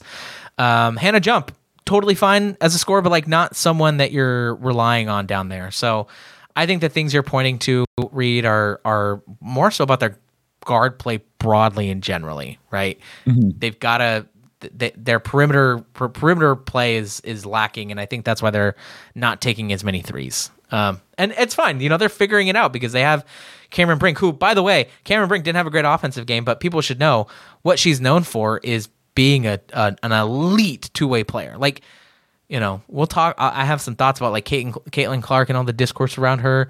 The thing that sets Cameron Brink apart is that she's legitimately maybe the best defensive player in the country, and also can get her buckets almost whenever she wants. So, yeah, I think that's a good question. Other thoughts or questions real quick about Utah Stanford? I mean, I'm like the Utah line of you lose a game where you make 13 threes and you're 40% from three. The math on that should have you in a much better spot. Yeah. Yes. And I do think that there's a little bit of, is there, I mean, Peely going 5 of 18, I think that she looked tired at the end of this one. And has a ton on her shoulders. I know that you've mentioned that she is quite possibly the best team, the best player in the Pac-12. Where does Utah go from here? Because I think that they are a shoo-in for a tournament team, but it feels like they are still knocking on the door of really having a chance at being a top flight women's basketball team. Yeah, I think that's right, and I think it's just a really unfortunate. I think Utah had a shot at something special this year. The injury to Yana Neepkins, the season-ending injury. Brutal. She was easily their second best player, probably a top 10 player in the Pac-12. They desperately needed her perimeter play, her shooting in particular. Desperately needed that, and she's out for the season. And she was creating. Like at this point, it feels like Peely's creating everything. Right. The offense is running through Alyssa Peely, absolutely. And the other part of that is that their lead guard, Izzy Palmer, she's also hurt. She's only played 3 games this season. She was also supposed to be the one who's creating. And so the result is Alyssa Peely has to take 20 shots a game. And the result is, as we know, in like others in every other sport that we watch, defenses will key in on your best player and dare you to beat you with someone else. And normally that would be Yana Neepkins. Normally that would be Izzy Palmer. It's not happening this year because those 2 players are gone. So I don't know. Utah's in dire straits. I think that they'll make the tournament. I think they're a competitive team.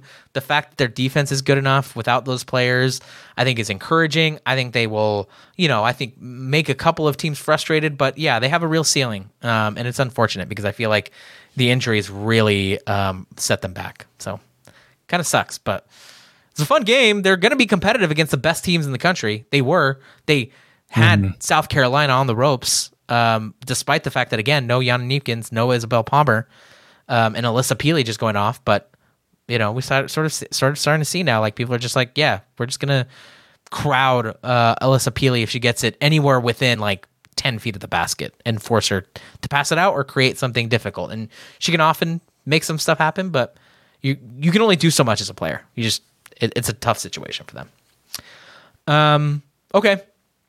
Well, that was Stanford, Utah. We've got some massive games going on today. Just real quick, I thought I'd preview these. First one, Stanford traveling to Boulder to play a legitimately terrifying Colorado team. The Buffs are ranked number 5 in the AP poll and are 14 right now. Jalen Sherrod, Colorado's point guard, started to take over games now. She looks like she's going to be this team's anchor and their star. They already have a really balanced roster around her. This game's going to tell us a lot about the Pac-12 pecking order because I think people are sort of, to your point, Reid, like the point guard play and the guard play. People are sort of wondering about that. Colorado is a lot more balanced. I'm really curious to see what they figure out. Should be lots of fun. And then the other big game, number 2 UCLA and number 9 USC, they go at it again. This time at the Galen Center. That's another sellout crowd for Los Angeles on hand. Both have only played the Oregon schools since these two played one another, but they both won those games, including against a very good Oregon State team. That Oregon State team probably could threaten some teams in the tournament. I don't know why these games are so close together. Like they played it on December 30th. Now they're playing it on January 14th. I don't think the schedule makers knew that USC would be this good early on with Juju Watkins breaking out the way she has, but kind of silly. Both those games, by the way, are on the Pac-12 network, which absolutely sucks. And what other major and women's college basketball is becoming a major sport. Why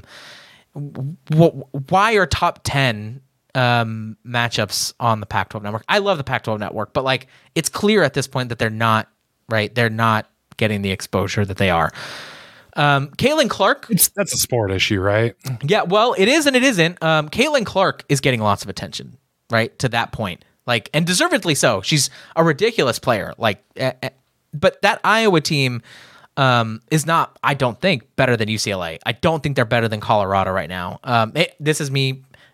There's people out there who are like women's basketball sickos who are probably listening to this or not listening to this who would say like, of course Iowa's better than UCLA. I'm just gonna say it. Like I think Iowa is not better than UCLA. I don't think they're better than Colorado. I'm not even sure they're better than Stanford. By most metrics, honestly, analytically, Cameron Brink has been a more impactful player than Caitlin Clark. And I say all this to say that the Pac-12 women's teams are just not getting as much attention as they deserve.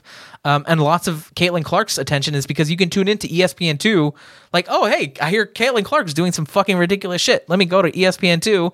And there she is cooking a bunch of middling Big Ten teams, to be honest with you, all of whom, like, her best competition that she hasn't played yet, by the way, Caitlin Clark, at Iowa is Indiana, right? They're 2 ranked teams here. Indiana, a team that Stanford beat by fucking 30. And Ohio State, the other ranked team in the Big Ten that UCLA basically beat by 30 in Columbus before they let their foot off the gas. Those are the only 2 ranked teams outside of Iowa in the Big Ten.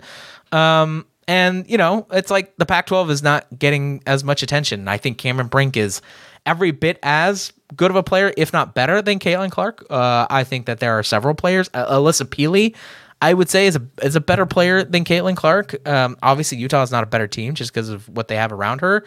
You know, Lauren Betts, Charisma Osborne out of UCLA, Juju Watkins, like all those players should be getting as much attention as Caitlin Clark. And it's kind of unfortunate that the Pac-12 network, you know, I love the Pac-12 network. I love its production. People know that. I also just think it's a real access issue when networks aren't putting those games up. And it's like, oh yeah, okay, the top 10 games, some of the best games in the country are not available to a large swath of the country. So that sucks.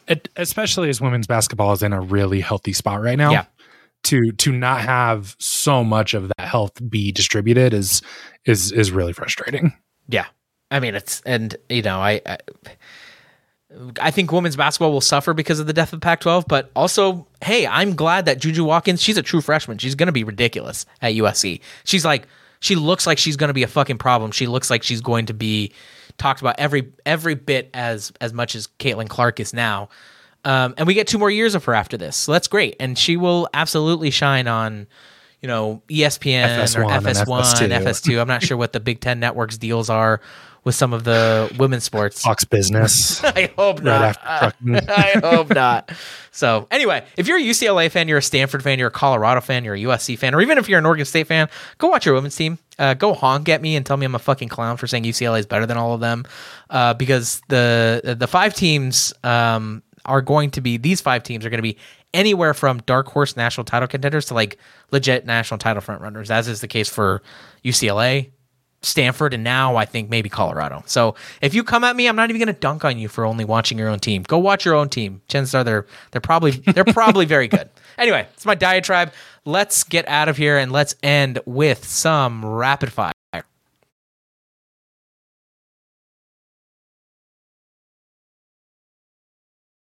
All right, Cal goes 1-1 this weekend, beating Colorado in Berkeley 82-78 on Wednesday and falling just short against Oregon on Saturday.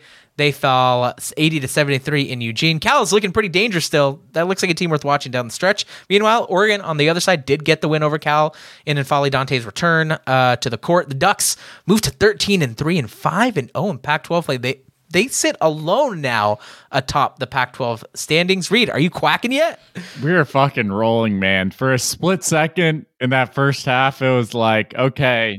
Ooh, it looks scary. We've had a good run. You know, it's been a great week for Oregon. Okay, if this is the price we have to pay. And then, bam, comes back. Jackson Shelstad doing his normal thing. I mean, he wasn't crazy in this one, but he did have that one just the confidence of a freshman. He just dribbles down the court, pulls it immediately, hits a huge 3 that I think was the first one that gave Oregon the lead back in this game.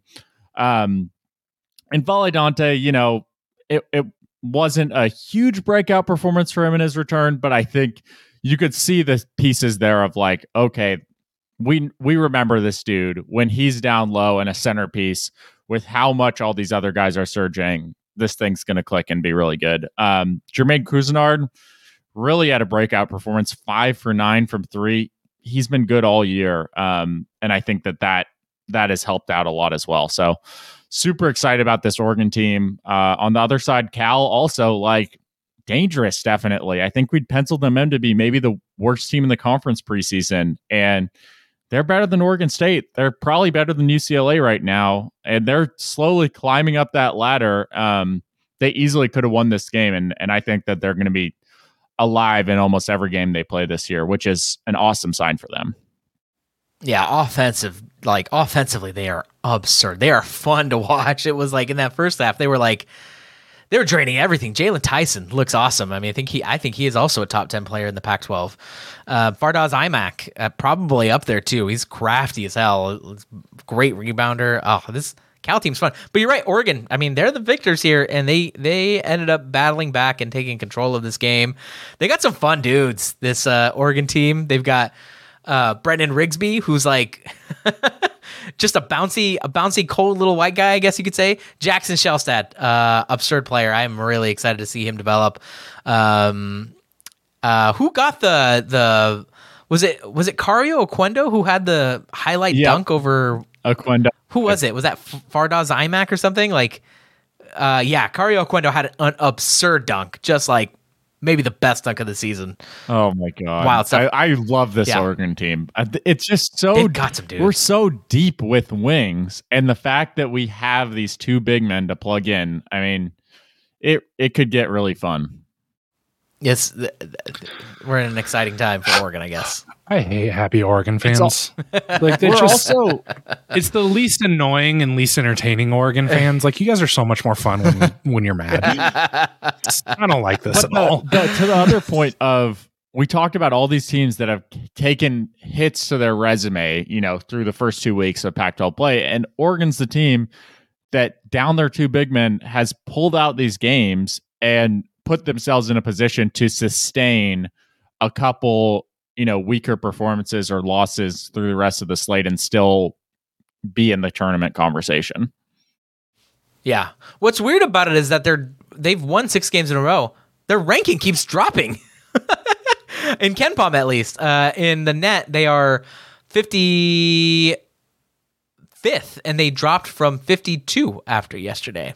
I get that Cal is bad, but man, I hope the tournament, the selection committee, when it comes time to evaluate these teams, puts that in context that Oregon was missing a bunch of guys and they're healthier now. Yeah, they played. The last loss was December 17th against Syracuse. They were 39th in KenPom. They fell all the way to 56 because they got their ass kicked. They beat Kent State. They go to 48. Beat USC. They go to 47. They beat UCLA and they dropped to 53. They beat Washington. They go up to 51. Beat Washington State up to 49. They beat Cal. They're down to 54. What the fuck? Yeah, I think a lot of that has to do with the fact that Cal is like rated poorly, but I think Cal's kind of dangerous. So I don't know. I hope that they just reevaluate here, because I think Oregon is legit a problem, and they're getting healthy now. And it'll be scary hours for everyone else. Okay, next up, Arizona State finally dropped a game in league play, getting their asses handed to them by the ever-pesky Washington Huskies in Seattle on Thursday. The Chaos Devils cool down now after that loss. Meanwhile, Colorado has a Frankenstein week themselves, losing to Cal and then beating USC in Boulder by 10. Before the USC win, Colorado fans are ready to bury Tad Boyle. They still might be. Things are not looking great for him. Matthew Hubertson, you feeling weird about the Tad Boyle era in Boulder? Look, Buffs are frauds. It doesn't matter the sport. The Buffs are frauds, and they have been this whole Pac-12 era, and I don't know why we're still surprised by it. I don't know. We'll find out. Tad Boyle has had a really rough stretch here. Let's see if he figures it out. They have a good roster. They really should not be this bad. But yeah, they might be a little fraudy. Moving on, Stanford beat Oregon State in overtime. It's the 4th game this season in which Oregon State has gone to overtime, but this is their first loss in overtime. So the beef streak of overtime wins officially ends at the hands of the Cardinal. And finally, USC dropped 2 games this weekend, losing to Wazoo 72-64 in Los Angeles, and then falling by 10 to the Buffs in Boulder. All of that compounded by Isaiah Collier breaking his hand and being ruled out 4 to 6 weeks, which, in my view, 4 to 6 weeks might end his only season in Los Angeles. He's probably going to get prepped for the draft. I would be surprised if we saw him again this season. USC is now 8-9 in what is now a dead bleak season for the Trojans. Reid, Does Andy Enfield make it to next season? I don't think so. I mean, this is such a tease for USC fans. This was supposed to be the year it was all building towards, kind of, and you have that the Boogie Ellis, Isaiah Collier tandem in the backcourt was what it was built around, with a lot of other supporting pieces. Boogie Ellis he's done after this year, right? Is that right? Yes. Yeah. Yes. Think after like million years. Yes. So I don't know how you bring him back. I mean, the injury isn't his fault, sure, but this is wildly disappointing for USC from what the expectations were preseason. Yeah. Little Sebastian in the chat says, I hope DJ Rodman got a good NIL deal for this USC team. Yeah, DJ, I mean, all those Wazoo transfers, like, I feel like, they're doing fine. By all accounts, TJ Bamba is doing fine at Villanova, and, they got a bunch of players there, but it is disappointing because I think this Washington State team is good, and man, DJ Rodman, I truly thought DJ Rodman going to USC was like, they have a ridiculous roster. There is no way about it, Reid. They have they have the best roster in the Pac-12, and they've squandered it. Big time squandering. All right. Well, that is all we have. I guess we'll stay tuned into the UW coaching search. Do we have an update? Did they hire anyone? Any shocking names? Lance Leipold is the heavy favorite right now. Yes. Jesus Christ. Honestly. Really? More OKG shit. And I think, people will say, and I don't think it's the dumbest thing ever, that, this is kind of like DeBoer. He's a guy who's won other places. It is the dumbest thing ever. Well, I think two things. The offenses are very different, right? And I think DeBoer's pass-heavy offense gives you a better chance to scale. Leipold's run-heavy offense depends more on talent and actually winning the line of scrimmage. Two, the rosters are drastically different. That's the issue. The cupboard is bare. It wasn't bare when DeBoer took over. And like, you sit here and talk about like DeBoer's history as a head coach. Like, he won he never lost more than 2 conference games anywhere that he was. Like, Leipold, outside of 2018 Buffalo, has never lost less than 4 conference games. Like, this is not the same thing. It's just not. I love you, Matt. Yeah. Yeah, I don't know. I checked at the resume because people were sort of talking about him, and I'm like, yeah, okay. I guess this is like Kalen DeBoer light, but it's not it's a run-heavy offense, right? That's very different to me. That's true. It is, but it's like, it's run heavy in the way that like Tulane is run heavy, and like there's a little bit of like fun stuff around it, but this isn't. I don't know. There's just not anything that I'm sitting here saying that like this is a unique elite talent coming in at Washington. Reid's gonna love me. I think this says a lot more about where Washington is in the scope of the new college football and in the scope of the Big Ten. Well, it says, I don't know. I do not love this move. That says a lot more about what they think they are and what they think they deserve. I think UCLA has this problem. I think, a bunch of schools have this problem. USC has this problem, although I think USC is in a bit of a different space. Like, this idea that like, yeah, we deserve to have a coach who has like a head coaching experience and who has won at like, we need to see him win at as a head coach somewhere. And I'm like, why do this? Like, just take a shot on a young guy who hasn't had a head coaching job before. Pay him less. You'd probably end up paying him less money, and see what happens. And then you could fire him in 3 years if it doesn't work out, right? Like, yeah. I don't see why colleges exactly what Oregon did. Yeah. Truck stop shout, but fucking Syracuse, I forget his name, but hired this young DB's coach from Georgia. Mm-hmm. Just a dogged recruiter, knows other dudes who are assistants who are hungry for bigger opportunity, brings them all in. Who knows if they win on the field, but they're going to get a lot of guys. And even if it flames out in 3 years, they're going to have a better roster for it.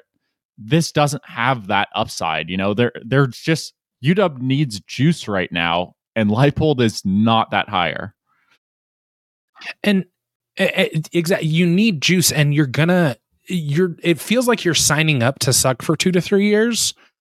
And like, Leipold's not going to be around for 10 years. He's 59 years old. Like, I don't get it. This is, especially this quickly. This is a quick turnaround to be making this hire. I don't know. This is honestly, this is like the college coaching problem with hiring is the vast majority of them think they're too good to take on, a DC elite assistant somewhere. It's ridiculous. Absolutely ridiculous. All right. Well, we'll see what happens. We'll talk more about it on Patreon when it's official, I guess. But for now, that is Reid. That is Matt. Thank you all for subscribing. Thank you all for listening. Please like this video. Please do hit subscribe. Thank you to Home Field for sponsoring this podcast. And remember, there are no truck stops here. Not even one.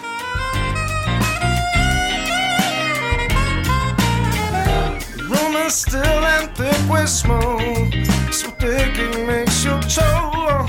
The crowd vibes in, the coffee's kicking, and my patience are wearing thin. Said I'm lonelier than a single sax on a quiet city street. Things aren't always greener on the sunny side of the street. And I don't mind if the sun don't shine. Cloudy weather suits me fine. Pouring up the best wine on the boat tonight. I think I'll be a superstar. Now can you mend a heart, baby? It's broken in two. When you're done all you can, and there's nothing left to do. Yeah, I don't mind if the sun don't shine. Cloudy weather suits me fine. Pouring up the best wine.